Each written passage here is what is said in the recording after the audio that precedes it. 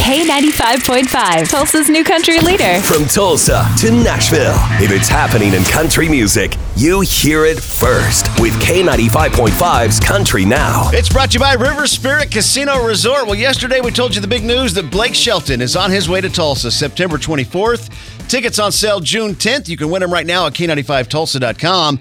But this Monday and Tuesday, a couple of big days for Blake as The Voice wraps up its latest season with a huge reunion. That's right, Adam Levine returns to The Voice for the grand finale Monday and Tuesday.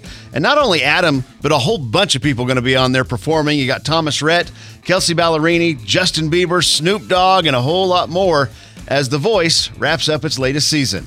Well, Kane Brown is headed for another #1 hit thanks to his team up with his buddy Chris Young. Turns out Chris has been a huge influence on Kane even before he had any hits. Yeah, that was one of the things, like, before, anybody even really knew who I was. I just kept covering his songs, and I wanted him to notice me so bad. And the first time I met him, I met his mom as well. And I remember her telling me, like, yeah, we knew about you before, anybody else, because somebody hit him up whenever I put Getting You Home on YouTube. And she listened to it and then showed Chris.